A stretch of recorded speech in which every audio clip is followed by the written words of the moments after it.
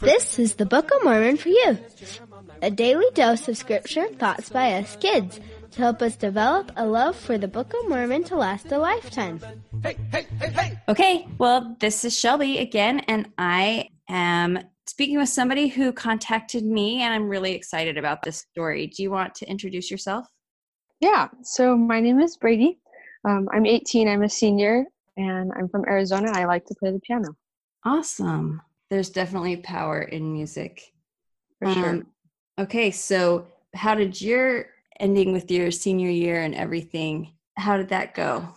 Well, I'm homeschooled, so there wasn't a huge difference. But something cool that our ward is doing is putting together like a fun week for the seniors. So every day they're doing something where like they bring them a gift or things like that. So I really appreciate that. They're trying to make it special for us still, even though like it isn't as normal as it would have been. Right. Oh, that's awesome. That's really nice of your ward. So you're a senior, you're getting ready for college, and you had a cool experience with that. Yeah.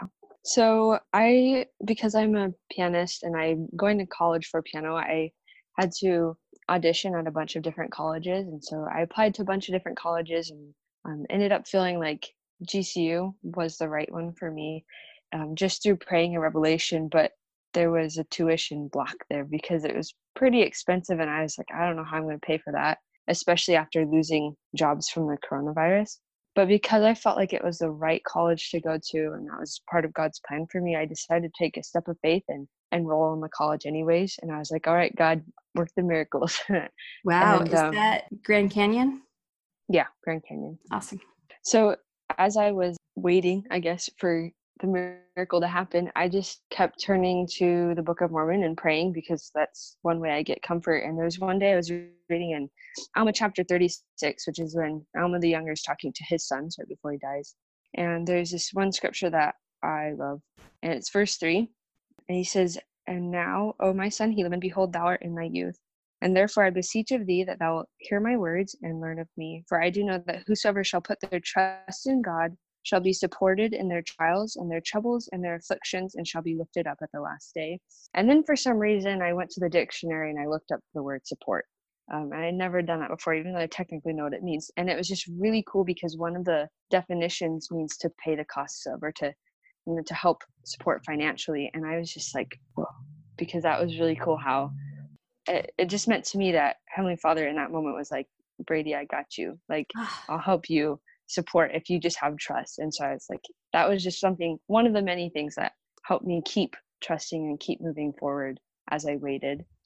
Oh, I love that so much. I love how often it says in the Book of Mormon, thy youth, because the Lord really does love the youth and he wants to answer prayers. And that's why we got to get everybody reading it in the way that you are, looking for answers because they're there.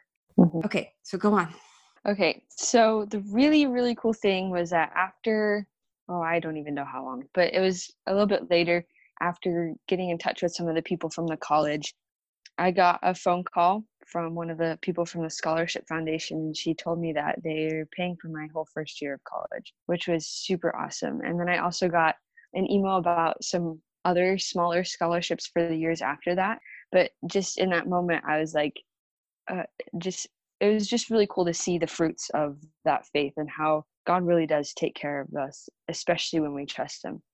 So, yeah. And it's really cool how something that's pretty small, just trusting, can lead to something so great. Right. Well, and I love that because you went to him and you went to the scriptures, he was able to give you that peace. Like, I got you. Mm-hmm. It might have still happened without you doing that, but you would have had to worry all that time.